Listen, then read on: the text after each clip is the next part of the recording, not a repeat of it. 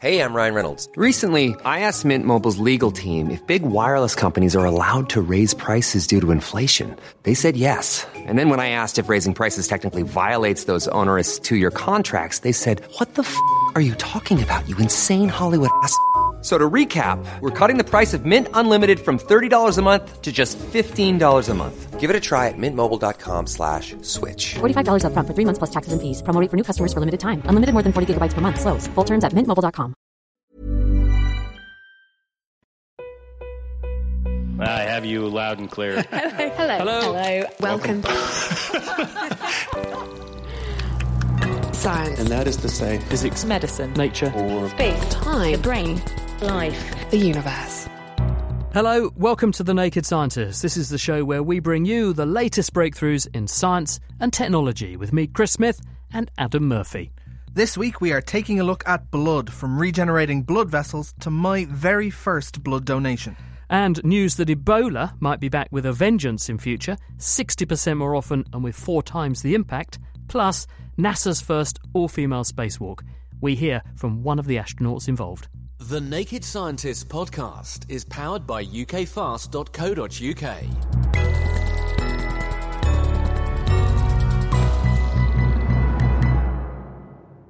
Now, first this week, Ebola outbreaks could become 60% more frequent and affect 4 times as many people as they have in recent years, owing to the effects of climate change and overpopulation. That is the sombre message which is emerging from a new disease outbreak simulation from UCL's David Redding.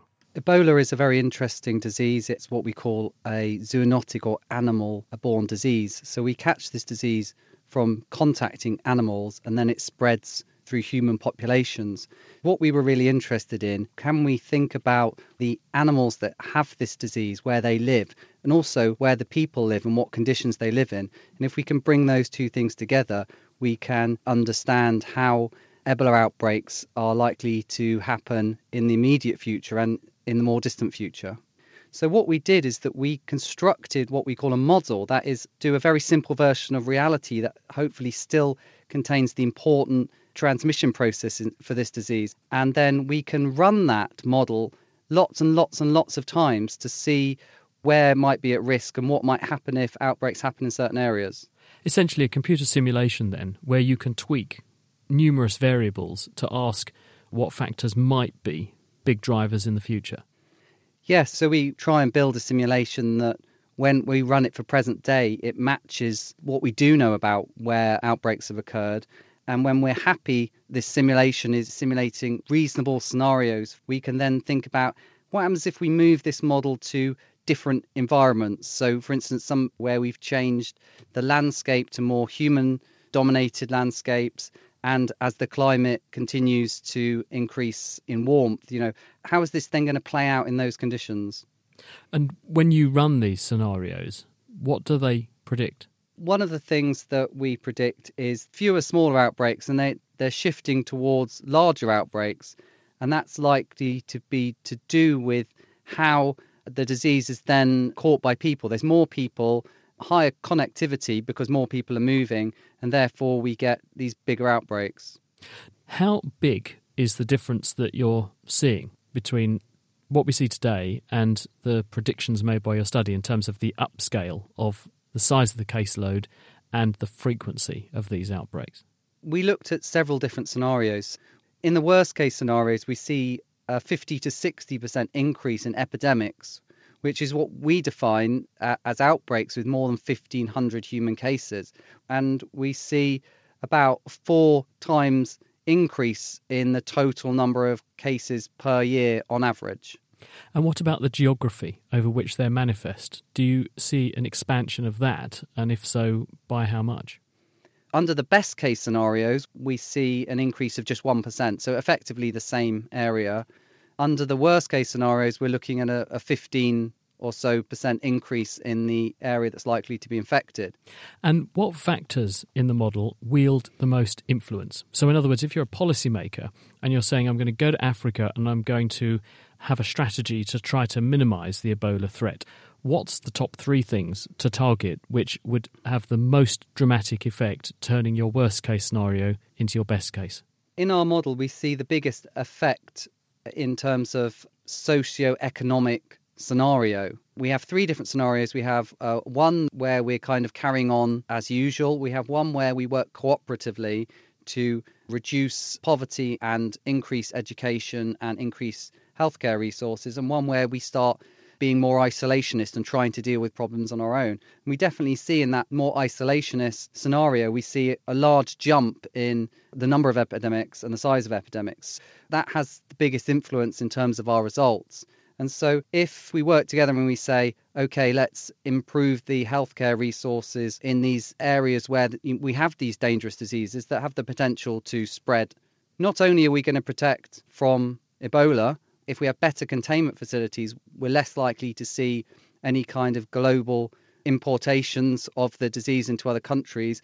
And we're also going to protect in terms of future diseases that we don't currently know about. It's a win-win situation, really, if we work to improve healthcare facilities in these kind of high-risk hotspots. So the moral of that story is you ignore poverty at your peril, it would appear. Thank you very much to David Redding. The study that we were discussing is just out in Nature Communications. And from global diseases to something much smaller now. As we are all aware here, science rocks. But sometimes science rocks a little smaller than normal, as I have been finding out.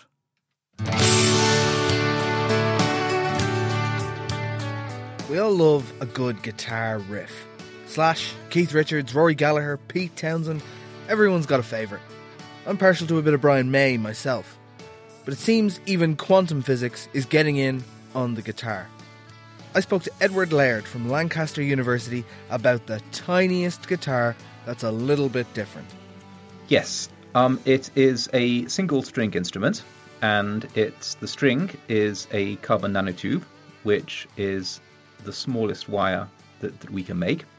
It's about 100,000 times thinner than an actual guitar string, and it's also much shorter. It's less than 1/1,000,000th of a meter long. It is like a guitar string because it's suspended between two clamps, one at each end, and we pass an electrical current through it, and then we measure the electrical resistance. When it moves, that resistance changes. Like a guitar string, it vibrates at one particular frequency. Because it's so small and so light, that frequency is correspondingly much higher than an actual guitar, so it's 231 million hertz, which is a high A. What is new about this particular device is that it oscillates by itself. A guitar that plays itself, playing the highest of A's. Rock stars around the world would be envious. But why do you want to do that? Well, there's two interesting things. The first one is, I would say, the pure scientific motivation of studying the effects of quantum mechanics and of quantum measurement on small moving objects. The theory of quantum mechanics was developed 100 years ago to describe the behavior of individual particles. In everyday life, we don't see any of those things. So what happens in between? And we're now in a position that we can explore this experimentally by taking medium-sized objects, so medium-sized in this case means 1,000,000 atoms or so, which is about the size of one nanotube, and trying to find out how quantum mechanics makes them behave differently. There is also an application as well, which is that you can use small resonators for detecting small forces. Just like in a real guitar string, if you put your finger on it, even if you touch it very lightly, it's very easy to hear the change in frequency or the change in damping that changes the note. If you have our nano guitar, it can measure a small force applied to that, and we can detect that by a change in the motion. Which means by dragging it across a surface, you could get a super-powered microscope, or a weighing scale that can weigh atoms. But how on earth can it play itself? Okay, so what you need to set up an oscillation is some kind of feedback effect between the motion and the electrical current.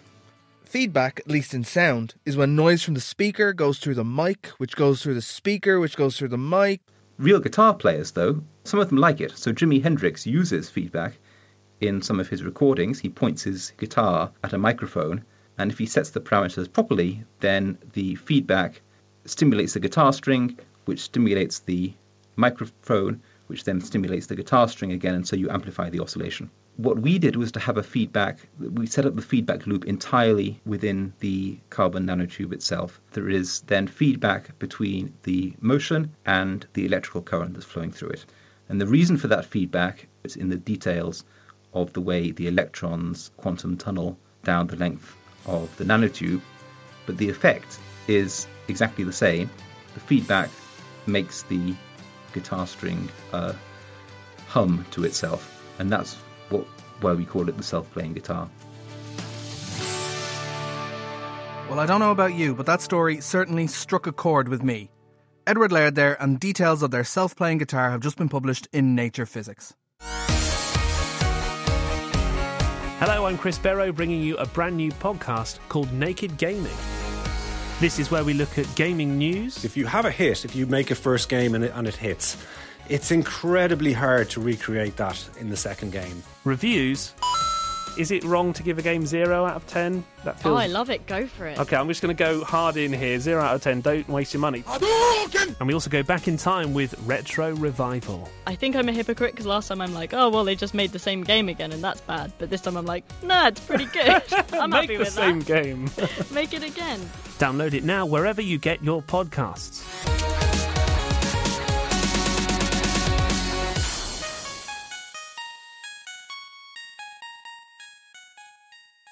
Last week, NASA made history with its first all-female spacewalk. 2 astronauts dropped feet first out of the airlock to spend the day mending a failed power unit on the outside of the International Space Station.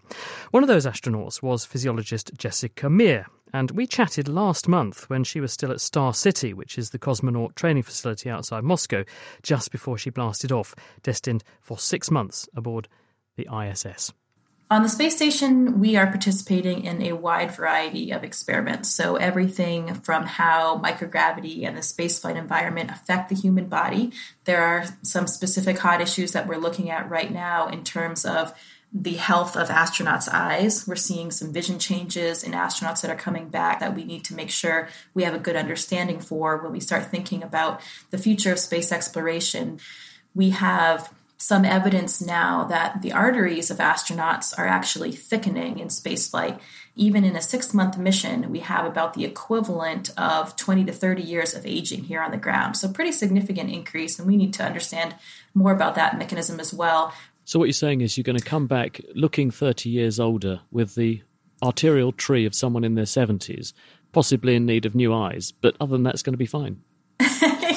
Hopefully it won't be quite that extreme. But of course, the benefit of researching these things is to make things better for the future. And those are just a few examples of those physiology studies. Of course, my interest really lies there. But we are doing things like combustion experiments. Even flames burn differently in space. As you can imagine, if we can eliminate any of these gravity-driven effects that we would have here on Earth, we might expose a whole new world of other factors that might otherwise be masked. We can grow more pure and bigger protein crystals on the space station. So that has actually led to the development of drugs for things like Duchenne's muscular dystrophy. And more recently, we are looking at Alzheimer's and Parkinson's. The Japanese Space Agency even has a drug in development in clinical trials for Duchenne's muscular dystrophy based on that space station protein crystal growth research. Some of the other work in the combustion facility will help us hopefully improve fuel economy processes here on Earth, and also will look toward engines and fuel systems for future spacecraft.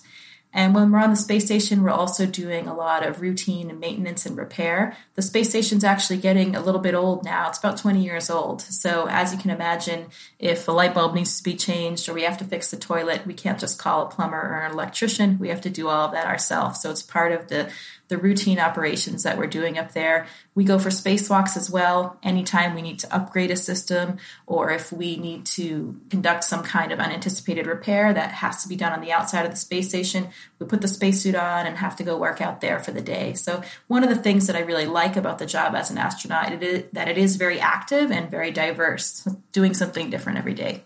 Was this always an aspiration of yours? I'm very good at doing this on Earth, but actually there are some questions I can answer even better in space.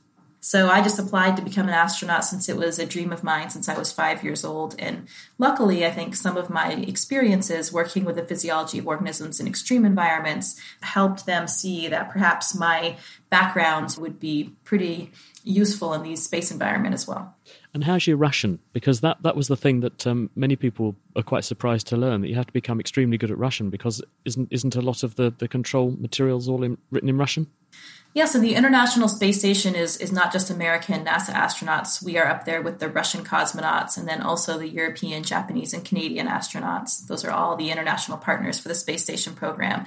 There are 2 official languages on the space station, and those are English and Russian. So everybody up there has to be competent in both languages. We like to describe it as a little bit of Runglish that really gets used most of the time.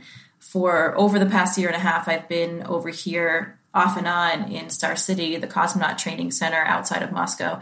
And I've been learning to be the co-pilot of the Soyuz spacecraft. That's what I'll be launching in. And all of that training is actually in Russian. Pretty interesting, too, learning how to not only be a co-pilot, given my background, certainly not in that field, but to learn how to be a co-pilot in Russian. It has been an absolutely incredible experience. And would you like to sign off for us now with a little bit of Russian, just to prove that you've really mastered it? Sure. I might need a second, though, of thinking about what would be a good way. Can you say live long and prosper? Not without looking that one up. I can say счастливо и до станции.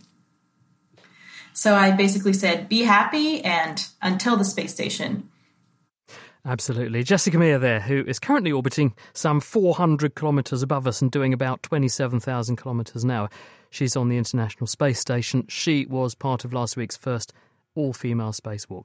Now, down here on Earth, she's actually normally a physiologist, as she alluded to, and one of her interests is how geese perform the incredible feat of flying at altitudes above 8 kilometres in order to make it over the Himalayas.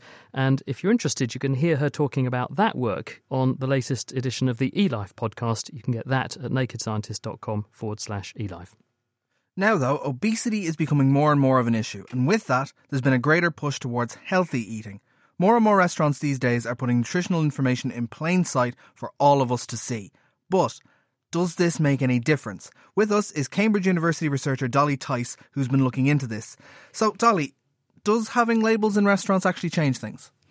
Well, we have found something different to what the evidence base has looked at so far. So a lot of the evidence is focused on whether it impacts individual choice, whether having calories on the labels changes what people choose when they eat out or order in. And what we did instead was compare the restaurants in the top 100 by sales, UK chain restaurants. We compared the ones that had nutritional information on their websites versus those that had it in store, and found that those that had it in store had 45% less fat and 60% less salt in the food that they serve, food and drink they serve. So this is new evidence for the UK. They've conducted it in the States, and it indicates that the menu labelling potentially incentivises restaurants to improve the healthfulness of their food. So we don't even have to make the choice. Now, that's a massive difference, especially in the salt content. Why do you think it's such a stark change from one to the other? We aren't able, because it's a cross-sectional study, to infer which way the association goes. So it could be that restaurants that already serve healthier foods were more inclined to voluntarily introduce menu labelling in store. But the indication shows that if we are able to see what impact it might have over time, it might be that other restaurants that aren't even aware of the nutritional information of their own food and drink, that they're suddenly, given that information, they can know where the improvements are required. So that is the big message from our paper, that it's quite bonkers to think how many restaurants don't even know what's in their own food and drink, let alone the consumers. How were they making the patrons aware of those food constituents, Dolly? Was this a traffic light system like you see on sandwiches these days, or was it just the raw numbers? Absolutely depended restaurant to restaurant. So it was everything from having it right by the pictures. They've got the calorie information alone. And then some only had it sort of in a, Wetherspoons has it just on the menus that they give out, and others have it separately. So it's a complete mixture, which also, again, points to the fact that the inconsistency isn't always easy for consumers to know where to even look for it in the first place. Now, I don't know if anyone else has the same kind of morbid curiosity as I do, but that's talking about how good restaurants can be. How, on the other side, how bad can it get? Well, we found one item that was almost 6,000 calories, so it depends. It depends how bad you want to... Say that again? One menu item is a burger called the Apocalypse Cow. Now, fantastic name, but not great for health. that had almost 6,000 calories. Who was selling that? Do I mention names? This was just a restaurant chain that was selling this. Yeah, just a restaurant chain. My goodness, and what goes into an apocalypse burger? I wasn't quite in the kitchen when they invented it. So that was actually a restaurant that didn't have menu labelling in stores, so a consumer would technically turn up, and I'm sure that they would know it probably doesn't look like the healthiest item they could order. But I know that around the time that he died, Elvis is alleged to have been eating roughly the number of calories loo, that would apparently. have... Well, admittedly, he did die on the loo, but when you realise he was eating roughly the number of calories that would have sustained an African elephant each day, I think the intake was in the order of 21,000 calories a day. It's probably not far off a couple of those, a couple of apocalypse burgers. Exactly. And that's the other thing, is that we found so many items. That was an extreme example, but there are so many items that are just over an entire adult's recommended daily amount. One menu item. It's just bonkers to think that that is the norm now. So it's not only about individuals being aware of it, but it's the restaurants themselves. If they don't even have that information, how are you going to target interventions? So speaking of interventions, what recommendations do you have now going forward? So the government conducted a consultation at the end of last year on menu labelling, and they had actually already committed to introducing it. So the consultation was much more about the detail of how they would introduce it. And we are still coming up to a year waiting for a decision to be made. So I think first thing it'd be great to hear a decision and to understand what the government's thoughts are on this issue. And perhaps a good place to start is exactly where we looked with the top 100 chain companies, because there have been some issues around the capacity smaller companies have to introduce menu labelling and the cost on that. So, yes, we would like a response from the government. Very briefly, will making restaurants do this actually do anything to change behaviour of people going into those restaurants? We didn't look at this in our own study, so the evidence is pretty weak on the impact on individual choice, but potentially that might change if it's mandated, so we have to wait and see. Dolly Tice, thank you very much. Thank you. We're down at the very small scale now, and a team from North Carolina State University have created a new type of super sticky particle that's called a soft dendritic microparticle. Now, these things look like hairy microscopic meatballs, and you make them, they say, by whipping a polymer solution at extremely high speed, and this creates chaotic turbulence which pulls out the fine filaments that then form the hairs. And those hairs give the particles their stickiness because they generate attractive forces called van der Waals attractions with the surfaces they sit on. Phil Sansom got stuck into the paper with its author, Orlan Velev. This is a new type of particle, big hairy ball of fibers that will stick very strongly to any surface. How strongly? Comparable to the force of a double-sided scotch tape. That sounds so bizarre. How do you make them? They are made in highly turbulent flow. Highly turbulent flow is considered to be very chaotic. We inject into this highly chaotic flow polymer solution. So we use a very chaotic medium in order to make something which is organized in a way that would be called dendritic or hierarchical because it has different size scales. Okay, what is this stuff actually made of? It is made of polymer, such as polystyrene or cellulose acetate. You have a polymer which is dissolved in a solvent. So the moment you mix the solution of the polymer with the medium, you have the polymer begin precipitating because the polymer does not like the medium into which its solution is being mixed. And how do you actually make the turbulent flow? Do you stir it really hard? Stirring it really hard is the way to describe it in simple words. The device that we use is called colloidal mill. Was that colloidal mill? The mill, like for milling things. We have a static encasing around a rotor that rotates at very high speed. Think of them as having highly serrated surfaces. So when this rotating cylinder, in this case, moves very fast, is that the liquid is going to be sheared very strongly. These particles, then, that you get out, what's so strange about them? So there would be a material which is commonly called nanofibers, similar to the nanofibers that you would find on the legs of gecko lizards. Nanofibers have very interesting properties because they are very fine. They have very strong adhesion to any material because of the so-called van der Waals forces. You can think of this as natural stickiness of any material on the nanoscale. The reason gecko lizard legs are sticky is because they have this very fine mat of nanofibers, and those nanofibers have the ability to stick to any surface because of the van der Waals forces. So you're saying these particles are sticky just like gecko feet are? Exactly. So when you have the particles approach a surface, the nanofibers would like to stick to that surface, and because you have so many nanofibers sticking together, you're going to have a high adhesion force. That is, you're going to have a high stickiness. What kind of things can you use this for? We believe that there will be many potential applications in different technologies. One of the properties that we describe is how easy it is to make gels. So in order to make a gel, you put particles in liquid, and if the particles are sticky, the liquid is going to stop flowing and is going to become a gel. We only need less than 1% of our particles in any liquid in order to turn the liquid into a gel. So you can use them in products where you need a small volume of particles in order to make a large volume of gel for food or for cosmetics or for similar type of applications. If you take those particles and if you dry them on a surface, if you take a hydrophobic polymer, the surface that you dry them on top is going to become super hydrophobic, water repellent. If you take hydrophilic particles, it is going to become super hydrophilic. You can make a sheet which is going to be super hydrophobic on one side, super hydrophilic on the other side, which can be used in different applications, such as biomedical applications, for example. And presumably also we can make gloves that help us climb up walls like Spider-Man. I would not find this to be a very feasible application. In our case, our particles stick strongly once you dry them on the surface, but then prying them off and then attaching them to the surface again is typically not possible. So you'd have to chisel Spider-Man off the wall.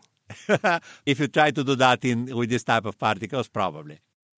Thank you very much to Orlin Velev, who was talking to Phil Sansom and presumably won't be appearing as Spider-Man anytime soon. Incidentally, the paper describing the creation of those sticky particles, you can find that in the journal Nature Medicine. Be warned, though, if you pick it up, you won't be able to put it down. And now it's time for the mailbox, which is the part of the show where we look at what you've been sending us in. And we just wanted to say a big thanks to Skylar Moore, who's part of the most impressive of clubs, which is people who have listened to all our episodes, which must be 1,000 plus going back nearly 20 years at this stage. So thank you very much, Skylar. And just a reminder that if you're interested in any of the stories we've covered, all the transcripts and papers can be found on our website, nakedscientist.com. Thanks very much to Ed Wilson, who's tweeted at Naked Scientists and sent us a wonderful picture of an apocalypse cow burger. That does look like, actually, it would sustain me for about a week, I think, looking at the size of that. It's probably about 10 inches tall, that burger, and it looks like it's 1, 2, 3, 4, 5, 6, 7 or 8 burgers in that burger. It's a terrifying thing, yeah. And that's not including the chips, which fill the entire tray that it's on. So there you go, that's the apocalypse burger. The Naked Scientists podcast is produced in association with Spitfire, cost-effective voice, internet and IP engineering services for UK businesses. Find out how Spitfire can empower your company at spitfire.co.uk. Music in the programme is sponsored by Epidemic Sound, perfect music for your audio and video productions. This is The Naked Scientists with Chris Smith and with Adam Murphy. Now, this week we're going to be talking actually about blood. What we're going to find out about is blood groups, how blood gets around your body, and also why we're getting now very close to being able to grow new blood cells in the lab. First up, though, as we heard, blood is vital. It has a variety of functions, from carrying oxygen around the body in red blood cells to transporting our immune system's soldiers, white blood cells and antibodies. It also contains small cell fragments called platelets and coagulation factors to help wounds to close. The average person's got about 5 litres of blood, and luckily you don't need all of it, as Adam found out at his first blood donation session. I've always wanted to be a blood donor, but until recently I haven't been able to.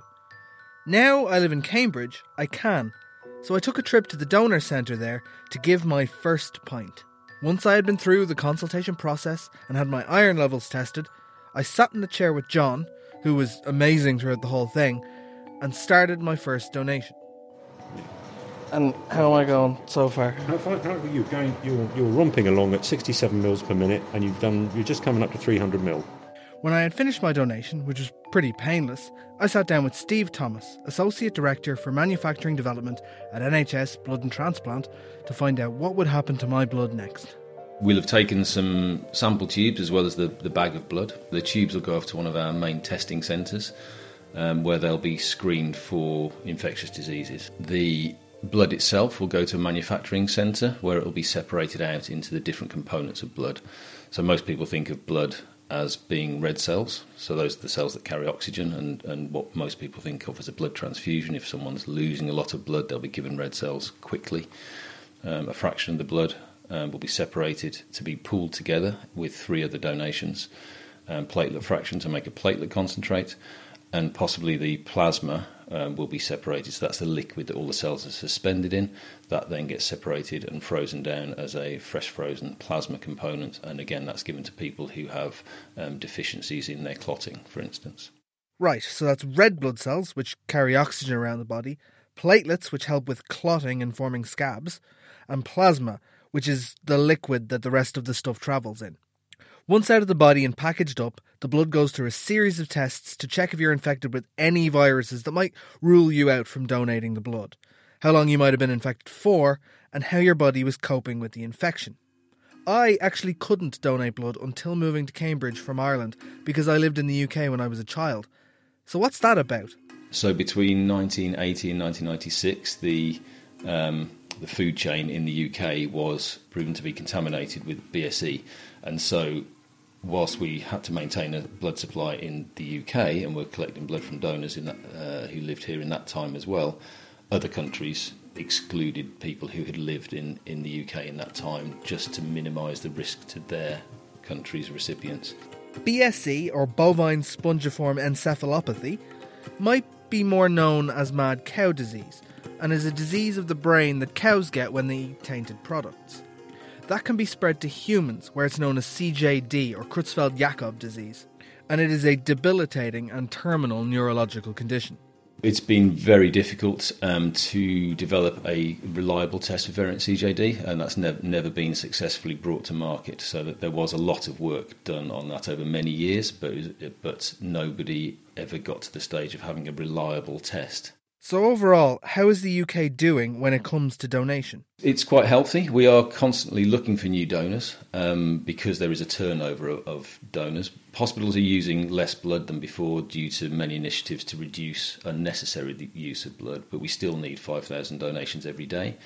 We're also very keen to recruit donors from black and minority ethnic backgrounds because there is a high need for donors with those particular blood types, specific blood types, and so that's something that we're very keen to promote.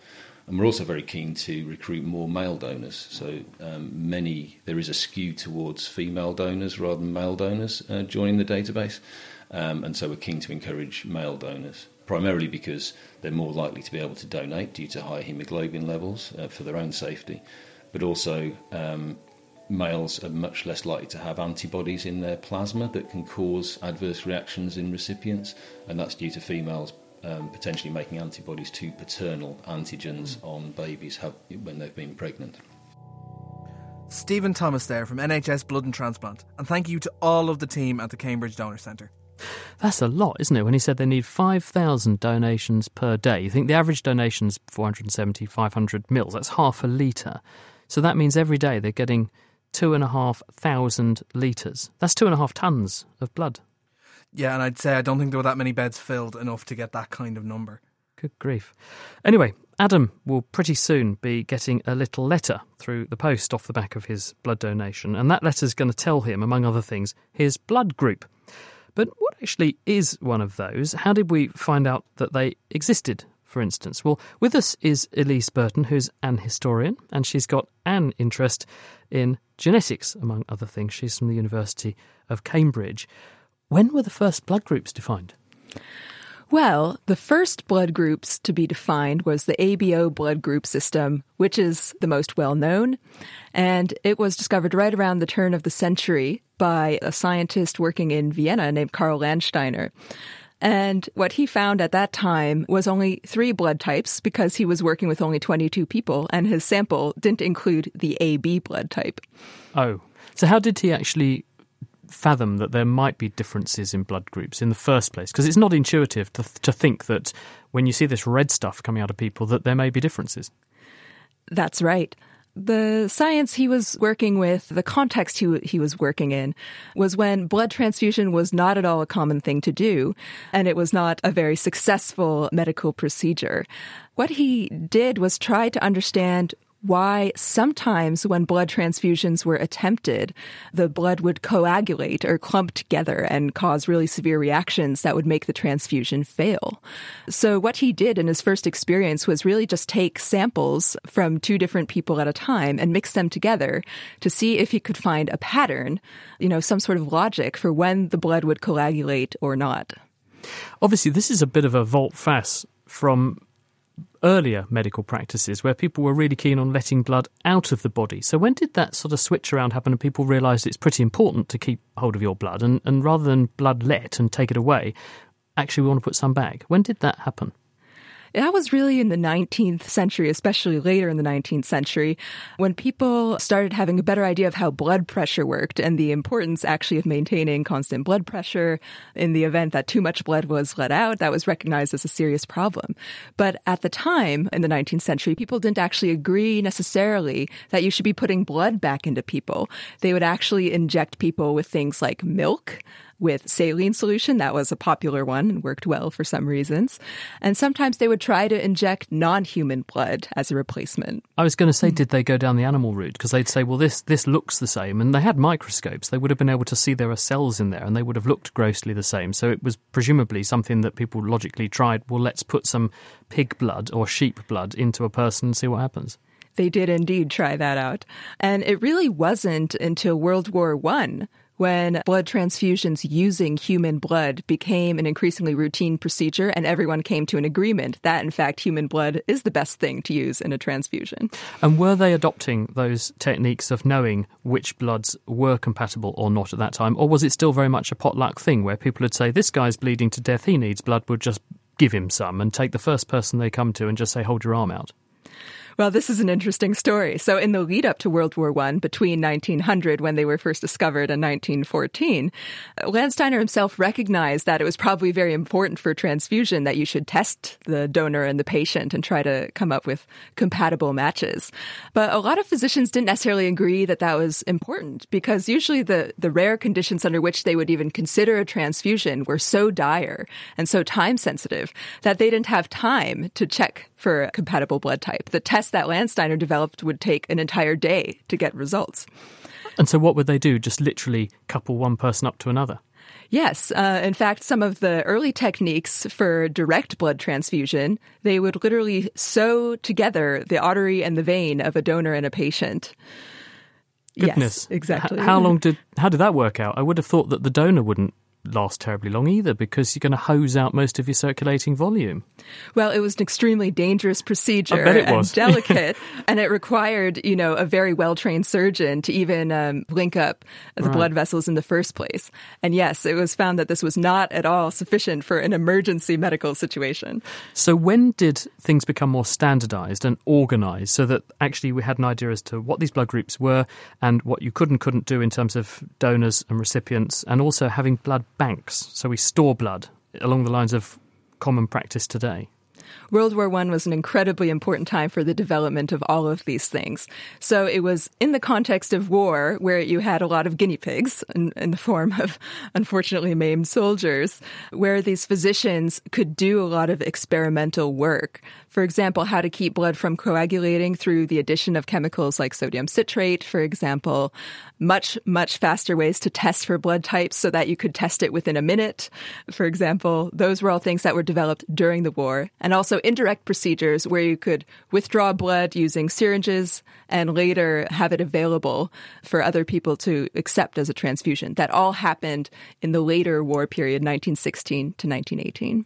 And then what happened since then to bring us to the present era? Because obviously this field has exploded since then, and we know the value of blood, but we've learned a lot more about it. We know a lot more about certain diseases that can be inherited, that can affect the way the blood works. We know a lot more about certain things that you can be exposed to when you're pregnant, for example, which will affect your likelihood of having problems later. Well, it was actually in the 1930s and 1940s with the addition of certain mundane technologies like refrigeration that we were able to develop institutions like blood banks that would enable you to study blood for longer periods of time without constantly needing fresh infusions from a ready stream of donors. So it was technologies like that in the 30s that were really important. And also the development of an idea of medical genetics, which really boomed in the 1940s and after. The blood groups are important to that story because in 1910, that was when it was first found that the ABO blood types are inherited according to a Mendelian pattern. Until then, no one had proved that Mendelian genetics actually applied to any human characteristic. Elise, we must leave it there, but absolutely fascinating, and thank you very much for bringing it to life for us, injecting life into the bloodstream for us. Thank you very much. That's Elise Burton, a historian from the University of Cambridge.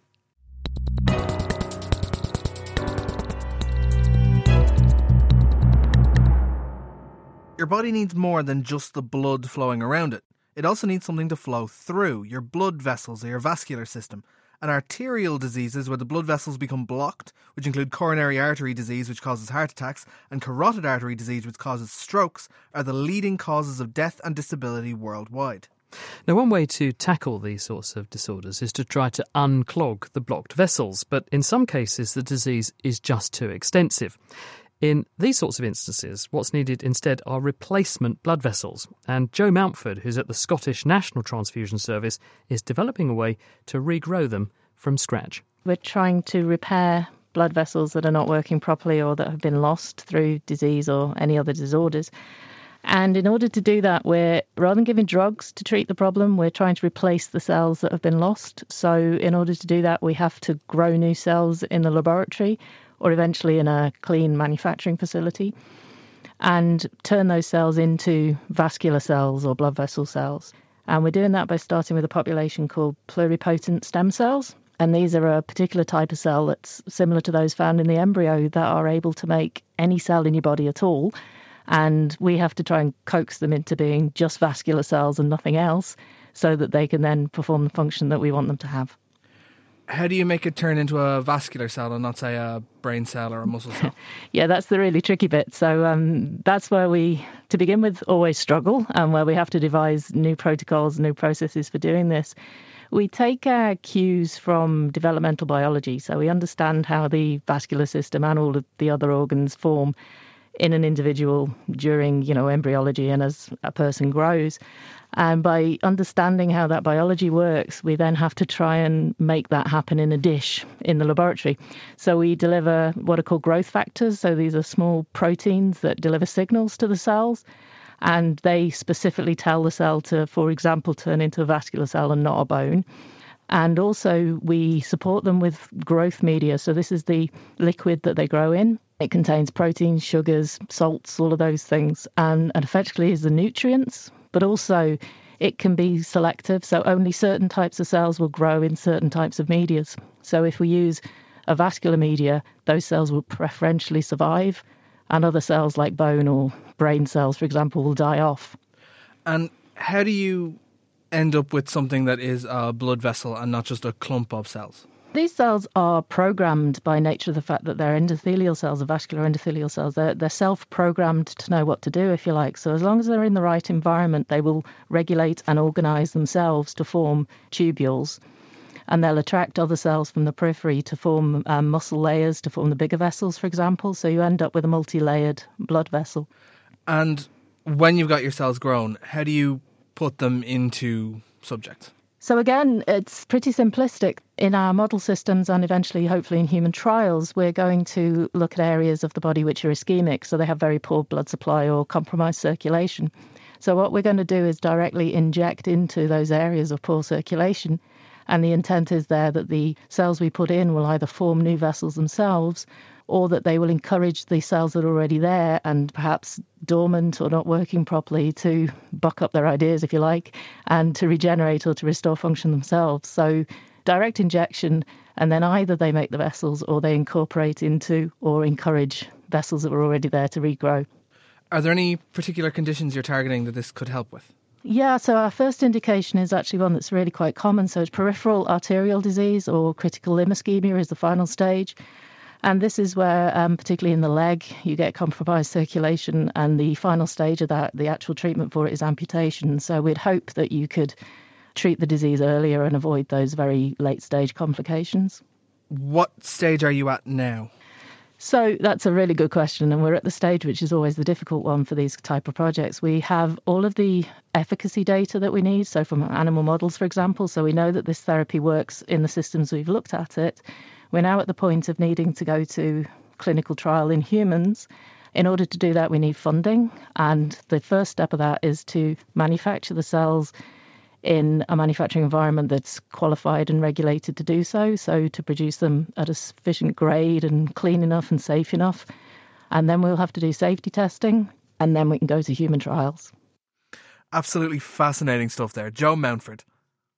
Now, we heard earlier on in the programme Adam giving blood, and we also heard about the prodigious volume of blood that's needed every day. I mentioned it's about 2.5 tonnes just in a small country like the UK. But could we not grow blood in the laboratory? And if we were going to do that, how might we go about it? Well, Cedric Gavot is from the Cambridge University Department of Haematology, and he's trying to do this for platelets, one component of the blood. And I presume by extension you could therefore look at other components as well, Cedric. But first of all, you're doing this for platelets. What's one of those? So platelets are one of the 3 main blood components. They're actually the smallest cell in the body. If you look at a millimeter on a ruler, you can line 250 platelets in that millimeters. The interesting thing is that some people argue they're not even a cell because they don't contain a nucleus, they don't have DNA.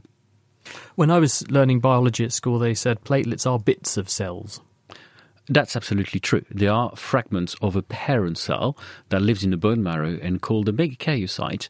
And one megakaryocyte will release about 1,000 to 2,000 of these little fragments called the platelets. Every day? Or in its lifetime? Every day we produce 10 to the 11 platelets. So that's 100 billion platelets. That's right. Every day. And so these cells are just budding off little bits of themselves, which then go circulating around in the bloodstream. That's absolutely right. And what are they doing there? What is their role?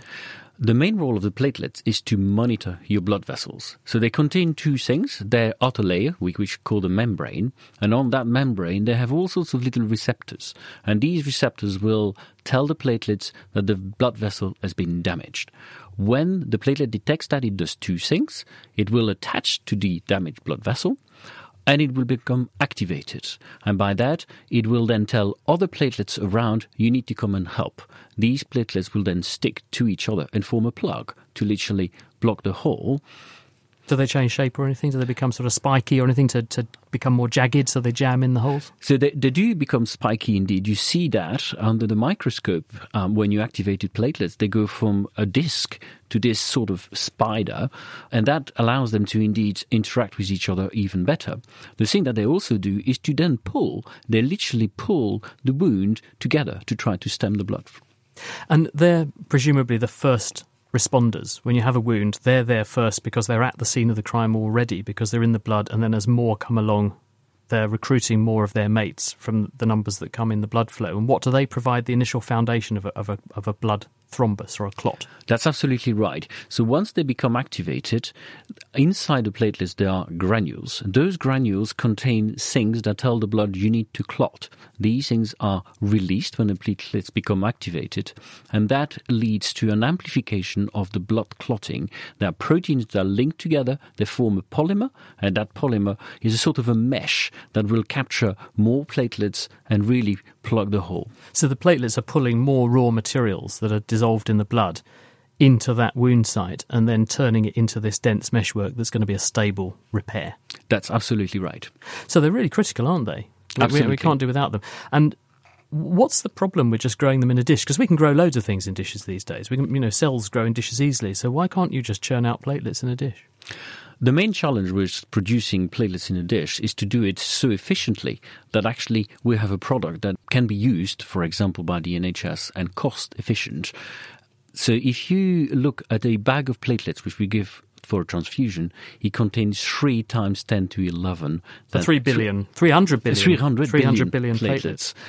So where the platelets score, as it were, is that we only need to produce 1 megakaryocyte to produce 1,000 platelets. Right. And we can grow the megakaryocyte from stem cell. So the idea is that we can take stem cells, grow them into megakaryocyte, and then right at the last stage of production, suddenly you have this massive amplification, 1,000 times more platelets than you had megakaryocytes. But if it's that easy to just grow these things in a dish, why are we not doing it? What is the problem at the moment? The main problem is that particular last step. When the megakaryocyte is in the bone marrow, it gets cue from its environment. It will detect the blood flow. It will be talked to by the cells that are around it. And that it's very difficult to reproduce in the dish. If we produce megakaryocyte in liquid, in a culture dish, they can produce 1 to 10 platelets. So we're at least 100 times below what a megakaryocyte can do. So you've got to have some way of recreating that very specialised three-dimensional relationship in the bone marrow where all these cells are in contact in a particularly special arrangement, which seems to be the cue to them to churn out platelets with the efficiency that they do when they're inside the body. And that's exactly the challenge that my group and several other groups across the world are trying to answer. And there are 2 ways to do this. First, we need to tell the megakaryocyte there's a flow. They sense the flow, and that makes them release their platelets. So we put them in bioreactor where they're exposed to shear, which is basically fluid going along them. That's kind of mimicking the blood flowing through the bone marrow. So that would normally be bending and distorting the cells a bit, I presume, and that's what makes them churn off or snap off bits. That's right. So they produce these long digits, which we call proplatelets, and these long digits elongates in the bloodstream and then snap off these platelets. And when you make them, having mimicked this as best you can, do the platelets that you produce in the dish look like and critically work like the ones that are made naturally in the bone marrow? And that's the critical thing that we are trying to address at the moment. They are bigger when we produce them in the dish, and they don't seem to quite react like normal platelets. However, that doesn't mean they won't work really well. What we need to do is to test them through a range of assays to really make the statement, these platelets are good, they will monitor your blood vessel, they will last in circulation. Is your aim to make platelets bespoke for a patient, or would you make off-the-shelf platelets, a bit like we'd currently do with transfusion medicine, where we just make a big bag of platelets collected from a range of donors? So at the moment we can produce platelets from either 4 donations from 4 different donors, or we take them off a special machine when we have one pool of platelets coming from one donor. But we've talked a blood group before. One of the challenges with platelets is that some people are immunized and they need platelets of a very specific blood type, which is much more when difficult. When you say immunized, you mean that they've made an immune reaction to certain types in the past. So Absolutely. you've got to basically restrict what types you give them. Exactly. The beauty of working with stem cell is that we can edit the DNA somewhat. And because we can edit the DNA, we can actually make platelets that don't express blood group. They are universal platelets. The one we produce in the dish can go to anyone. And that's one of the beauty of this technology. And are you far away? We are not that far away. We are looking at human clinical trials in the next 2 to 3 years. Well, hopefully you'll be back to tell us about it soon. Cedric Gavert, thank you very much indeed. Thanks to our other guests as well this week, Stephen Thomas, Elise Burton, Joe Mountford and Cambridge Donor Centre. And we just have time to get our teeth into this question from Dan. I watched a survival show where the host caught a skunk, cooked it, and ate it, but said it was awful. It got me wondering, are most animals edible? And taking that to an extreme, what are the odds that dinosaurs were actually edible?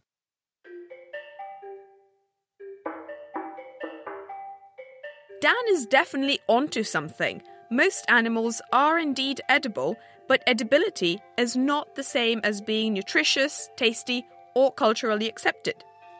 But how about eating dinosaurs?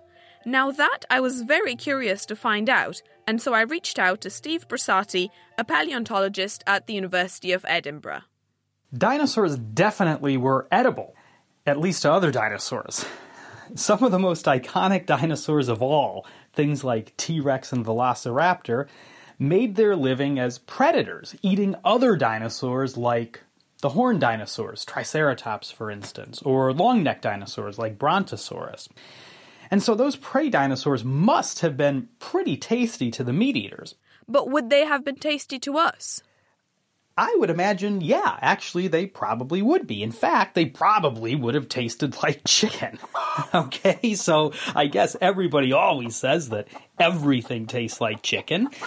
And I'm being a little bit funny, but I'm not really being that facetious here because birds evolved from dinosaurs, which means they are dinosaurs. So a chicken is as much of a dinosaur as Triceratops or Brontosaurus. Wow. But not all birds taste like chicken, though. Maybe some Mesozoic age dinosaurs may have tasted like duck or turkey or game birds. Who knows? And as with birds and mammals today, it was probably the plant-eating dinosaurs that would have tasted best. They would have been the tastiest. The meat eaters, not so much. This is why we eat cows and sheep, but we don't eat wolves and bears so much. That may also have something to do with how difficult they are to catch. On the forum, Carol SPO also pointed out that cooking can turn many inedible things into at least somewhat edible foods. And besides that, let's not forget that cooking gets rid of lots of bacteria that might make food unsafe to eat. Thank you, Steve, and our forum contributors. Next week, we'll be answering this question from Mike. When the outside temperature is hovering around the freezing mark, the condensation, or dew, on my automobile windshield is in a liquid state. But if I wipe the windshield, the liquid water changes to ice. Why is that? Well, Triceratops burger really would be an apocalypse burger. So what do you think? You can email chris@thenakedscientist.com, find us on Facebook, tweet @nakedscientists, or join in the debate on the forum, thenakedscientist.com/forum. And that is it for this week. Thanks to Adam for putting the programme together. And do be sure to tune in next time when we're going to be talking recycling. Where does the stuff in your recycling bin really end up? What can and what can't be recycled? And can we say the system of recycling really is or isn't working? That's The Naked Scientist next week. If you'd like to get in touch in the meantime, it's chris@thenakedscientist.com. Don't forget, please, that we do rely on your donations to keep this programme going, and we're trying to raise £50,000. We're about halfway there. We've got a couple of months left to do it. So if you do like this programme and you can spare us the equivalent of a cup of coffee, that's all we're really asking you for, can you please go to nakedscientist.com/donate and show us your support? We'd be really grateful. The Naked Scientist comes to you from Cambridge University and is supported by the EPSLC and Rolls-Royce. I'm Chris Smith. Thanks for listening, and until next time, goodbye.